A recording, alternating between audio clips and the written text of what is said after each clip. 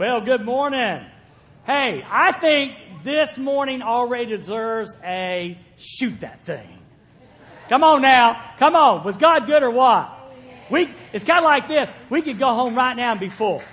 You know what I mean? It's kind of like when you go to one of them fancy parties, they got them hors d'oeuvre things.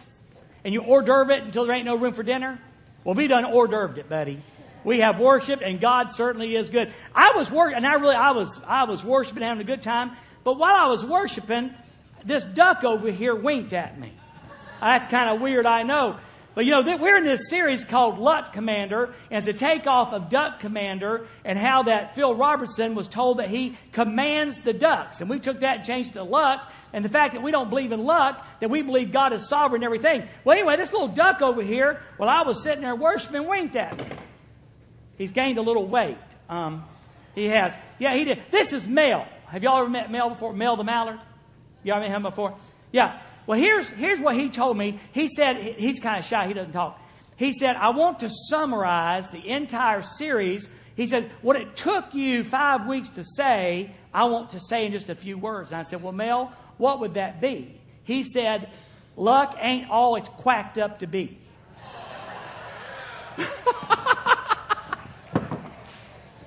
Yeah, I know. Only at Dorrisville, folks. Only at Dorrisville. But isn't that the truth?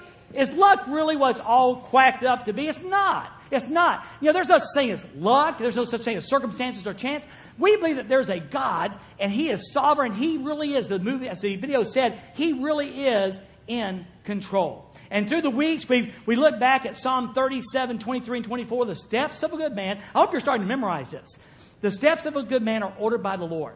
And God, He delights in our way. And even if we fall, and we do fall, don't we? If we fall, we will not be utterly cast down because He upholds us with His strong hand. I love those two verses. And it's just powerful and speaks about how God directs our path. That you're not here arbitrarily. You're not here by chance or circumstance. That the things that happen in your life are allowed or even caused by God. And He allows these things to come into our life. Sometimes they're easy and good, and sometimes they're rather difficult. But God is in control of all those different things. Then we looked about how He called Abraham, and Abraham was a pagan. I mean, he was like a polytheistic guy, did not even know there was a creator God, and God spoke to him. And the Bible says an amazing thing, which really speaks to us.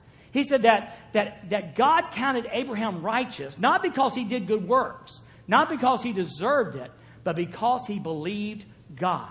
And that's how we're saved. We are saved by believing in Jesus Christ and what He did on the cross for us, His sacrificial death, His righteousness applied to our lives. We become righteous because of Him. And He became, amazingly, He became sin for us, according to 2 Corinthians 5 and 21. How incredible. Then we heard about David. And I love David because, David was a shepherd boy, and yet God made him the greatest king of Israel. An amazing thing. Again, not because of his talents or ability, but because he had a heart for God. He had a heart for God. Then we talked about Jesus and how the whole Passion Week scenario was lined out and ordained by and planned by a sovereign, wonderful God. One of the places in the Bible says, "Behold the Lamb of God who was slain before the foundation of the world." God could look ahead and see that we would sin, and He made a way for us to be forgiven. And it's as if it already had happened. When Jesus Christ died on the cross, as if it already happened because God said it was going to happen. And then we came to Peter. And we kind of bumped Paul off the agenda because Peter, I think, is just so much like us. There's not as many Pauls in the congregation today, but there's a lot of Peters. Peter was kind of rough around the edges. Peter failed a lot. Peter was boisterous sometimes. Peter had a little bit of a pride problem. And I think we see ourselves when we see Peter. And I said, well, that's just really good. We're going to give it 2 weeks. And last week, we looked about how now watch. Even in our failures, God is sovereign. Because Jesus looked at Peter and said, Peter, you need to know something. Satan has asked. I love that. Satan just can't pop you. Satan had to ask. He's asked to sift you as wheat. But don't worry, because Jesus said, I prayed for you. And when you are turned around, when you're converted, when you repent, I want you to strengthen your brethren. And sure enough, it happened. He went to the garden. There was a prayer meeting, and Peter was supposed to be praying, not necessarily for Christ, but for himself, that he would be strong. And Jesus came back, and Peter was sleeping. And Jesus said, Peter, wake up. Couldn't you stay awake an hour? And then he says these words. He says, be praying that you won't fall into temptation. Not pray for me, but pray that you won't fall into temptation. Because he said, the Spirit's willing. Isn't that true? I mean, we don't just wake up one day and say, I think I'm going to see how bad I can sin today. The Spirit is willing, but the flesh indeed is weak. And sure enough, we left Peter last week. We found him in a courtyard, a dirty old courtyard. And he was there. And Jesus said, you're going to deny me 3 times. And a little middle school girl said, hey, aren't you one of him? No, I'm not one, he would say. And then somebody else spoke up and said, aren't you one of those Jesus follower people? No, I'm not. And the last time when someone said, I just know you are because you're a Galilean. And he said, no, I'm not. And the Bible says even he cursed. He cursed. And at that time, Jesus looked at him. And I showed you last week, I hope clearly, that it wasn't Jesus looking and go, how could you do that to me? This wonderful Savior who was fixing to die on the cross looks at Peter and says, Peter, I'm hurting with you. I'm hurting with you in this time. And Peter went out and wept bitterly. And then we had a little glimmer of hope. Because when Jesus resurrected on Sunday morning, he told the girls, he said, go tell my disciples and Peter. He had a special message for Peter. You know what that message was? Failure is not final. Hey, Peter, the end isn't the end. Just like it wasn't the end for me that I resurrected, so failure is not the end for you. And that's where we left him. We left him sitting there and kind of, I want to believe, and I'm not sure I believe, and all of this. And then we come to John 21, which is probably one of the most powerful and I think wonderful scriptures in the Word of God. And I tell you what, if you look in your bulletin, you'll see the sermon sheet. We can't make it all the way through. So what we're going to do is we're going to make it through verse number 14 today, 14, 15 today. And then Wednesday night, if you'll come back. And I know some of y'all go, well, y'all have church on Wednesday night? Yeah, we do. And we'll be there Wednesday night. And we kind of want to follow up on the rest of this. So rather than go longer than, you never preach longer than the bottoms can bear. And so we won't go that long today. But I really want you to grasp this wonderful truth. Because listen, it's us. Now, we all agree that Jesus... Well, I will say Jesus orchestrated this. God the Father, God the Son, and God the Holy Spirit orchestrated this for redemption of man. Would all agree with that? Come on. Back in the garden when we sinned, God, again, before the foundation of the world was laid, but even in the garden, God made a promise that said, He's coming, He's coming, He's coming. And He's coming. And all through the Old Testament and up to the New Testament, we see this portrayed. We see not the cross, but a Savior dying on the cross. God loved us so much, and Brent, you said this. God loved us so much, He orchestrated the cross. Now, I know we sometimes kind of have a hard time recognizing how intimately God wants to be involved in our lives. I mean, again, I know for a fact that President Obama does not know who I am. I'm sure Governor Quinn doesn't know who I am. I'm sure the mayor of Harrisburg knows who I am. And it's hard for us to imagine that, hey, God, Creator God of the universe, not only knows who I am, but wants to be intimately involved in my life. Look at me. But He does. He does. In fact, He orchestrates events just for you. I preached about Paul and Silas in the jail. And I asked this question, and you would want to give it a negative answer. They're sitting in jail, and an earthquake comes. And obviously the purpose of the earthquake was not to let the people out because all of them stayed. And I said these words. Would God orchestrate an earthquake just so one man could be saved, the jailer? And somebody shook their head and said, no. I said, yes. Yes, He would. And He did. And He did.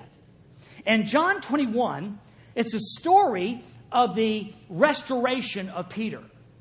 And here's what I want to propose to you today. That as much as it's a story of the third appearance of Jesus Christ after His resurrection to His disciples, I believe this chapter 1, this event, was orchestrated by God, by Jesus, for the sole purpose of restoring Peter. And I believe that John, led by the Holy Spirit and the inspiration of God Himself, included it in the Scriptures for us. I believe the event was orchestrated for Peter, and I believe it's recorded for us because each one of us need what this chapter portrays. So it's a few days, just a very few days after the resurrection. That's where we're at.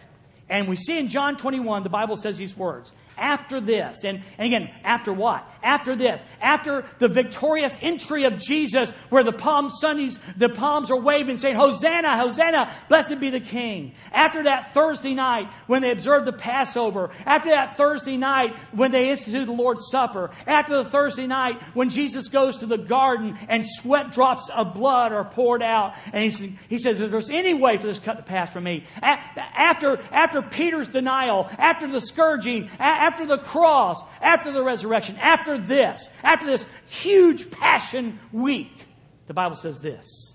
Jesus revealed, He showed Himself again to His disciples by the Sea of Tiberias or by the Sea of Galilee. Now, let me pause real quick and look at that word Jesus revealed. Some translations will say Jesus appeared. The key part of this, it shows the reality of the resurrection. If there is no resurrection, we have no proof that Jesus is the Son of God. If there is no resurrection, we have no hope for ourselves. So it's important that John felt compelled to make sure that we understood that this Jesus was not a ghost. This Jesus was not a spirit. He was bodily resurrected from the grave on the third day. So after this, Jesus revealed Himself again to His disciples. The third time, we're going to learn verse number 14. He revealed Himself in this way. And John says, this is how it happened. Verse 2. Simon, Peter, Thomas, and what was Thomas famous for? Doubting Thomas. Doubting Thomas was there. Nathanael, which we don't know a whole lot about, from Cana of Galilee. Zebedee's sons, who were James and John. All right, they were there, the sons of thunder. And two others that we don't know.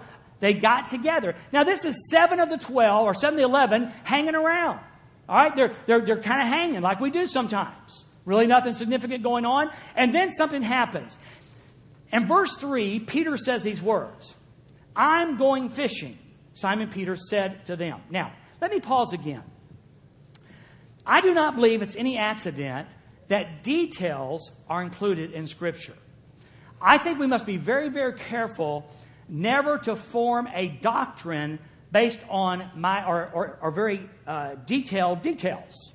We must be careful we don't form a huge doctrine out of something that's just a detail mentioned. But I also believe this, that we have full right and we are biblically correct in learning lessons from the details that are provided. So hence, we have Peter saying, I'm going fishing. Now, there's probably several reasons why Peter went fishing. There's probably the reason that he was like, what do we do now? Hanging out. There's possibility, like one commentary said, he needed to make a living for his family. He was a former fisherman, so maybe it was payday rolled around, there was no check coming in. So he said, there's really nothing to do. I'm going fishing. I think there's a very real possibility. Again, not just I'm not flying off the handle. The commentary said there's a very good possibility that Peter went fishing for another reason. Now, understand, he had repented of his sin. And we know for a fact that God had forgiven his sin, the sin being denial of Jesus. We understand that. But even when there is forgiveness and we turn from our sin, there's that angst that we have with us and God. There's an angst that we have with ourselves. One of the most difficult things we wrestle with is how do we forgive ourselves? And I am pretty certain I can say that Peter was wrestling with this failure. How could he ever be used of God again? How could God forgive me? How can I ever forgive myself? You've said these words before. How could I have done that? You ever sinned before? You ever fall flat on your face and go, how did I do that? How did that happen in my life? Well, I think Peter is wrestling with this. And I think Peter is looking back to the past. Now remember, a denial of Jesus is a turning back. When Peter said, I don't know him, in a way Peter's turning back to his former life. And I honestly believe that Peter has a desire in his heart to turn back to something. And notice this, he turns back to something that he was previously successful at. And when we fail, we have a tendency to go back to a point in our lives when we were successful, or if you want to use that word, when we were happy. So Peter, I believe, is going back to something that he was happy at doing, successful at doing, something that he knew he could succeed at. So he says to them, I am going fishing. Now, the amazing part is this. And again, don't write these. If there's a sermon, y'all take some notes. This might be one of them. Because all of us have failed, and all of us have a tendency to go back. I would not dismiss that detail at all. But notice something else. The Bible says, the men say, the other 6 guys, we're coming with you, they told him. And they went out and got into the boat. Now, look at me. Mamas and daddies, men and women, students who are, these are all Christ followers. Listen carefully. We all have, and I was amazed when these words came out of your mouth in Sunday school.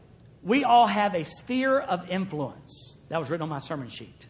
We were talking about Gideon and his sphere of influence and our sphere of influence. And here we are. Peter already is recognized, even in his failed state, he was a key leader in the 11 and the 12.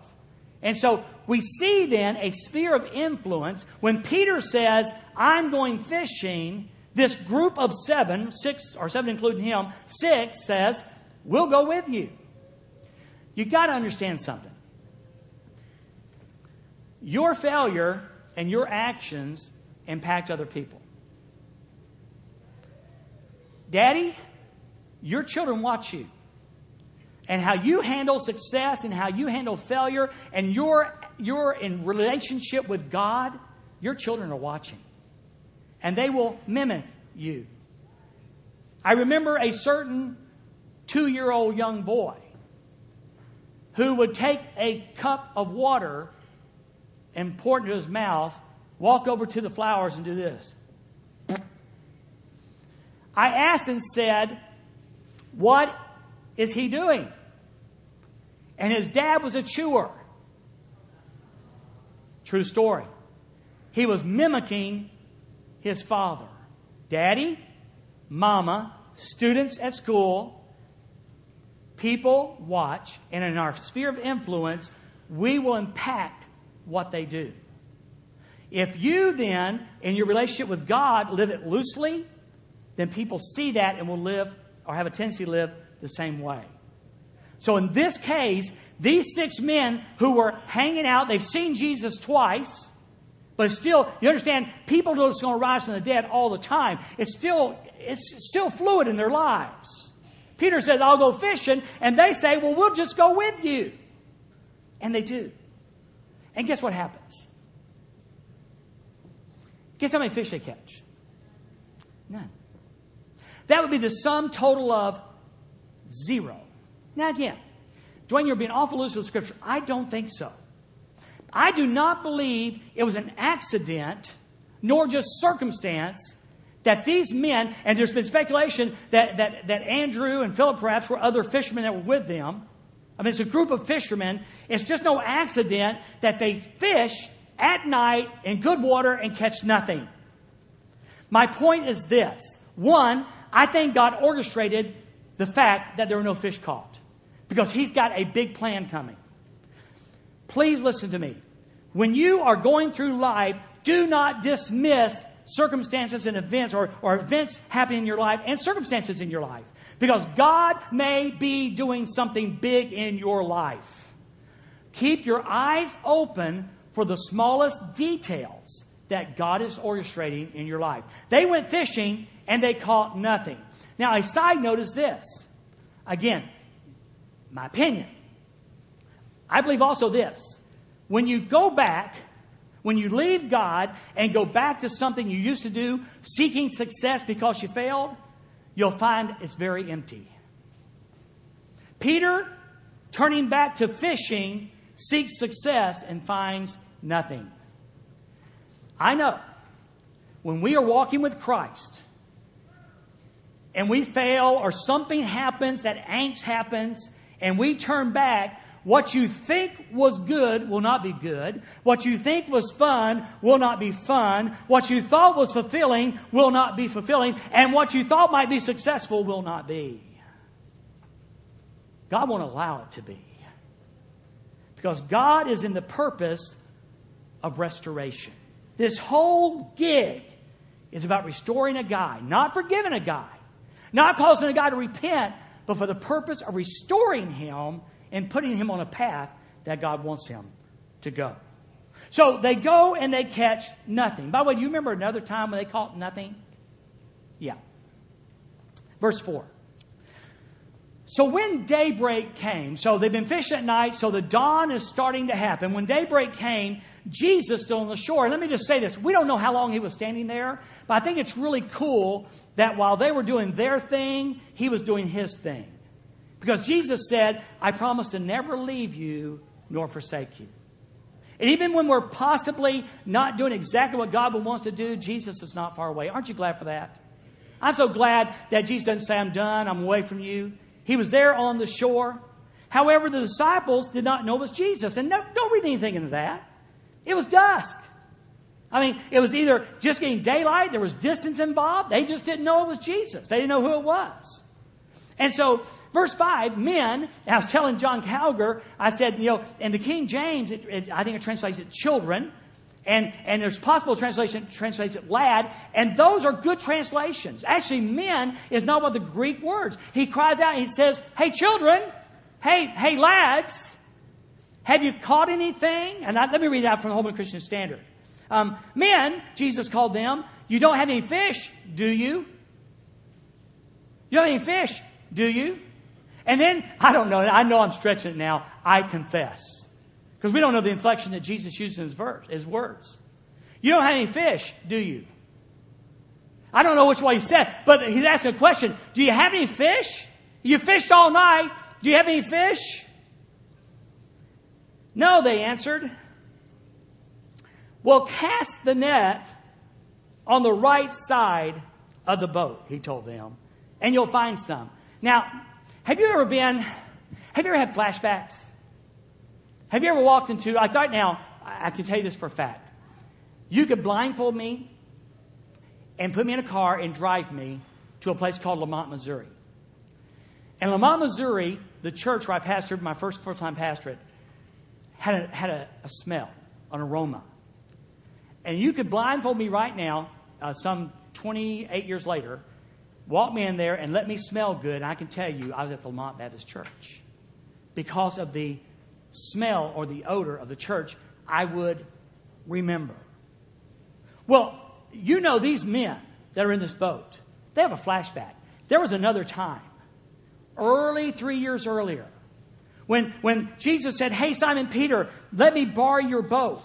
And Simon Peter says, okay. And they push off from the shore and he preaches a message. And now Jesus says, hey, Simon Peter, cast on the right side of the boat and you'll catch some fish. And Peter didn't go, I fished all night. My nets are clean. I've already washed my nets. No way, Jesus. He does. And what happens? He catches a net full of fish. So much so, it took another boat to hold the fish. Now, they're having a flashback. They're going, wait a minute. Deja vu.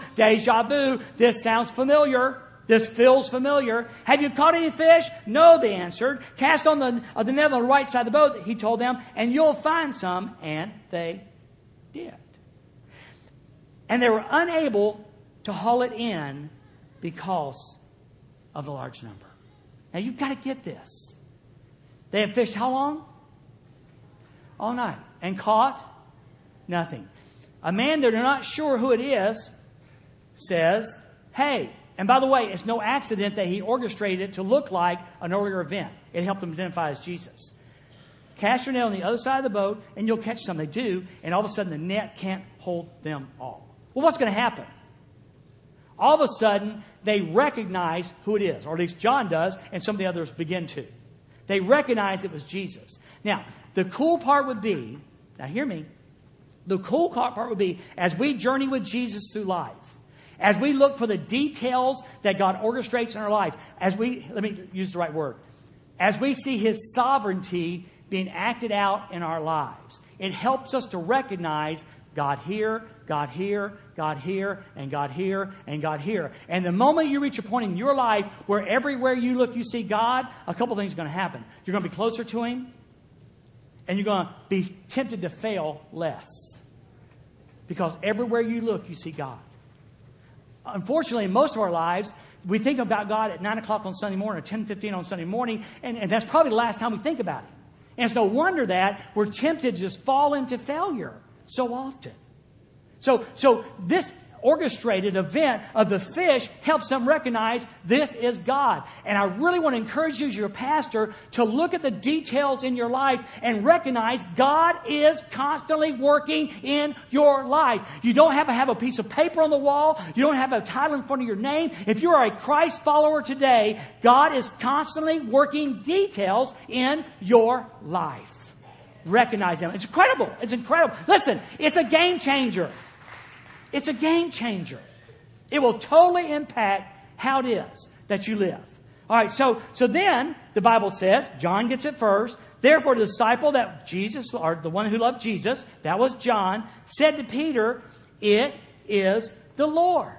Now, once again, confirming the resurrection. Remember, the resurrection only happened a few days before.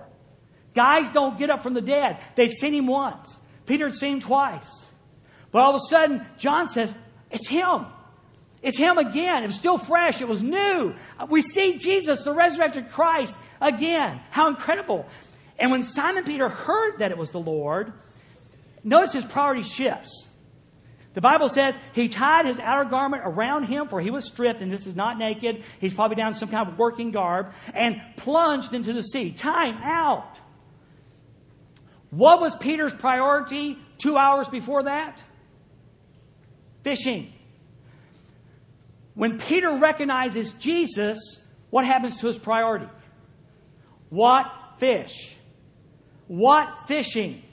When he recognizes Jesus again, his priority shifts. And once again, hear me please. If you'll learn to recognize the action of God, if you'll recognize the action of Christ, your priorities will change. All of a sudden, things that you count as important will not count important anymore. All we've got to do is train our spiritual eyes and our mind and our heart to look for the actions of God in our life. When we see Him everywhere, our priorities change. Try it and see. Try it and see. See if I'm speaking the truth today. Make a conscious effort this day. I don't care. If something happens, say, thank you, Lord.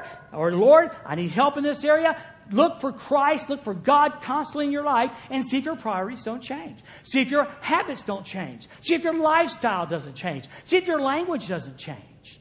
The more we look for and recognize God and operate in His sphere, then the more we're going to see God, and it's going to change us. Our priorities are going to change. So He instantly plunges, and I love it. He can't wait.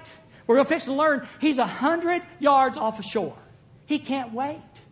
Isn't that cool? He hungered for Jesus.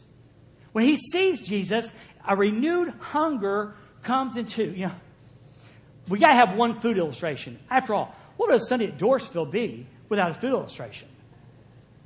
A long time ago, in a galaxy far, far away, I was one of about 695 diets that I've been on in my life. And this one, David, it was successful.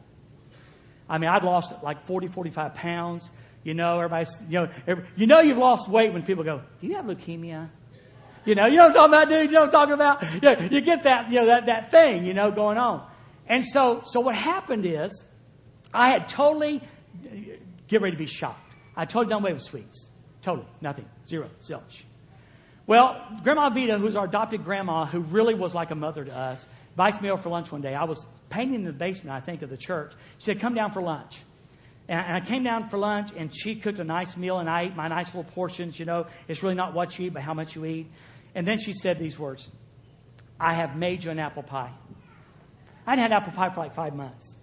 And she made it with a cinnamon sauce. You put the cinnamon sauce on it. And I'm telling you, your taste buds explode. My taste buds started playing the Hallelujah chorus. It was totally incredible. So anyway, I said, no, Grandma Vita, I don't want that. Dwayne Taylor, I'm here now. Dwayne Taylor, you've lost too much weight. You look sick. You've got to eat. And so she put that piece of pie in front of me. And I took a bite of that pie. And it really was a rush. I mean, it was so incredibly good. Now, can you tell me what happened? That's it. Mary, you're exactly right. That one bite of pie revived all those taste buds and all that. And you're right. It was a downward spiral from there. I renewed, watch. I renewed a craving for sweets. When Peter hears John's words, it's the Lord. Something in him ate. He had a longing. His cravings were awoken. Is that awaken? Awoken. They woke up, and he had to be with Jesus. Now, do you see it? When you start seeing God in every aspect of your life, when you start seeing the plan of God, that God's working sovereignly in your life in the smallest details, and all of a sudden you see Jesus, you see God, something changes. And there's a longing, there's an aching in you to be with Him. An aching you may not have felt for a long time. You've done the church thing for a while, you've done the church gig for a while, but there's not that longing. Well, this awoke. Oh gosh, is Becca here? Your last Sunday here, perhaps. There you go. My grammar teacher daughter is going, I can't believe he still can't get it right. All right? So he plunged into the sea. Now watch. Verse 8. But since they were not far from the land, about 100 yards, the other disciples came in a boat, dragging a net full of fish. Okay? So Peter swims, and they start rowing, dragging this huge draught of fish. Now watch. When they got to the land, they saw a charcoal fire there with fish lying on it and bread. So you got the picture? This is great. They now know. They know it's Jesus. They have an atmosphere of friendship and fellowship. Over here is a charcoal fire with what on it? This is important. What's on it? Fish. And also some bread. So they have this incredible atmosphere. And then Jesus says, bring some of the fish you've just caught. Jesus told them. My question is this. Why? Why? He had lunch meat. It wasn't that, hey, whoops, forgot the meat. You got something? Let me tell you what I believe with all my heart. And I think it fits within the biblical scope this morning. When Jesus says, bring some of the fish, the Bible says, Peter said, so Peter got up. Who? Of all people. Why wasn't it Nathaniel? Why wasn't it James and John? They were the ones who drug the fish in. Why Peter? Because this whole event is orchestrated around this man named Peter for his restoration. The sovereignty of God is at work in this event. That's why it was Peter. And Peter goes and brings up the net and hauls it to the shore. Now, this is important. Some of you guys go fishing. When you go fishing, particularly, well, it doesn't matter if you're on the shore or in a boat. If you're in a boat and you catch a bass, you don't take the fish and throw it in the bottom of the boat in the hot sun, do you? What happens to the fish? It dies and it spoils.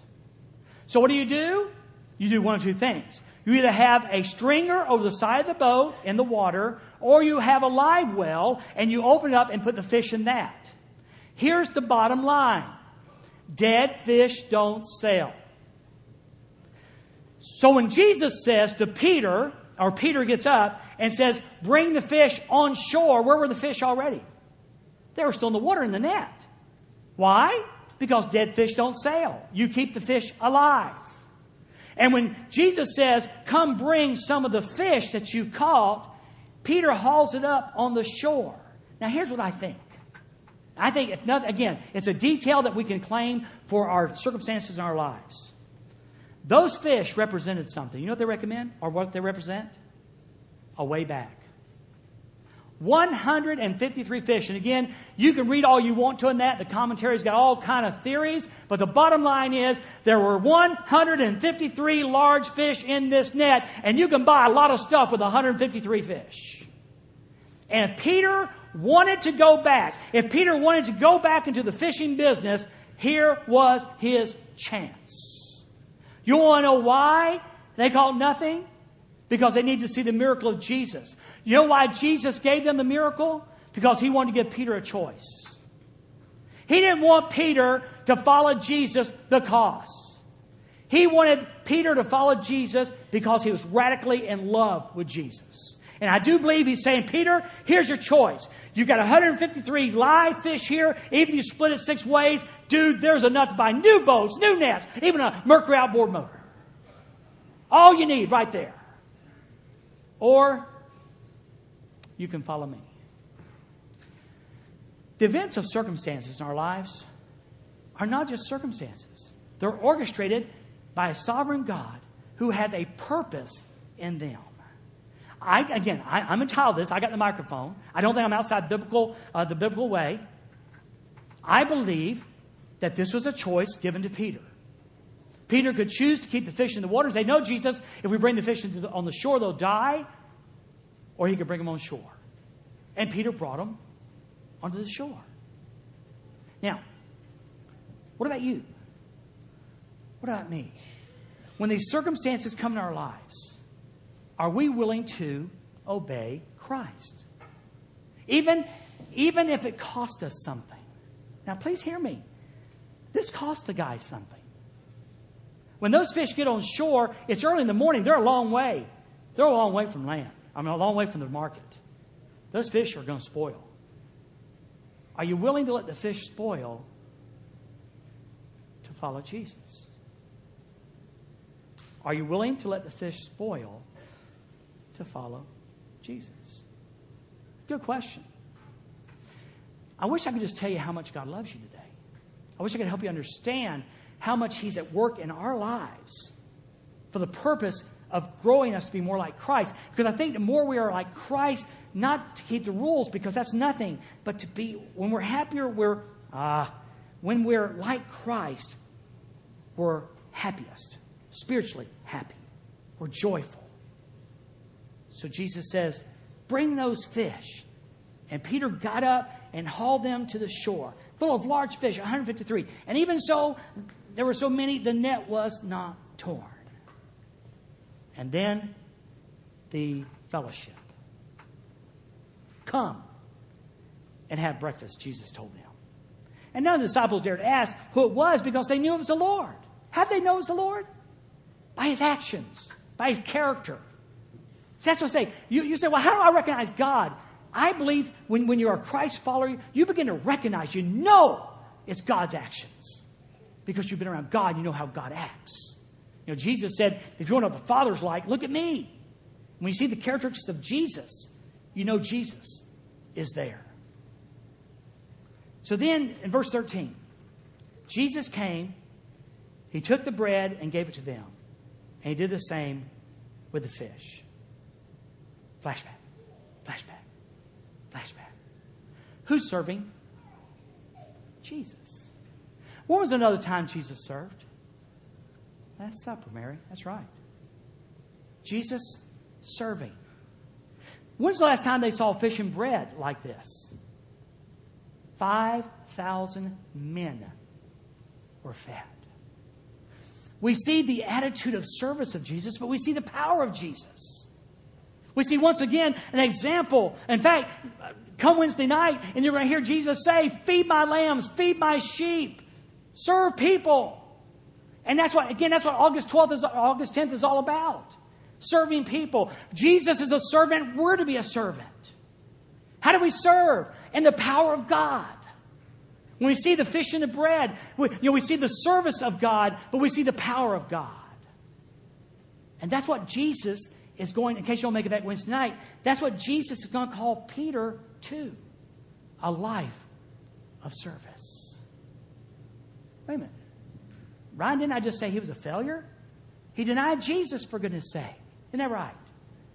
Remember that man, the Rock? The musical we went to, wasn't it good? Guys, failure isn't final. And by the way, in case you're sitting there going, Dwayne, I don't know what you're talking about, but I'm not planning on having an affair. I'm not planning on embezzling $10,000 from the bank. You're missing the point. It doesn't have to be an affair. It doesn't have to be embezzling $10,000 from the bank. I'm talking about that. I'm really talking about our day-to-day walk. When we constantly make choices to obey or not to obey, to follow or not to follow. So what are you going to do? What are you going to do tomorrow when you're at work and all of a sudden you hear the sound of fish flapping on the shore? Are you going to choose to say, Jesus, thanks for the breakfast, thanks for the fellowship, but we've got to get these fish to market. It's been nice talking with you. Or are you going to say, who cares about the fish? I want to follow him. What will you do? What will we do? Now, the fish were significant. Please don't hear me saying the fish were not significant. They were. I mean, there's a chunk of money laying on the beach there. But when you compare that to a fellowship, well, not a fellowship with Christ, what's fish? What's fish? What's a promotion if it costs you your family? What's a title if it infringes upon your relationship and fellowship with Christ? What's popularity, students, if it costs you your character and your integrity and your witness as a Christian? I don't know what the fish were worth, but they weren't worth that.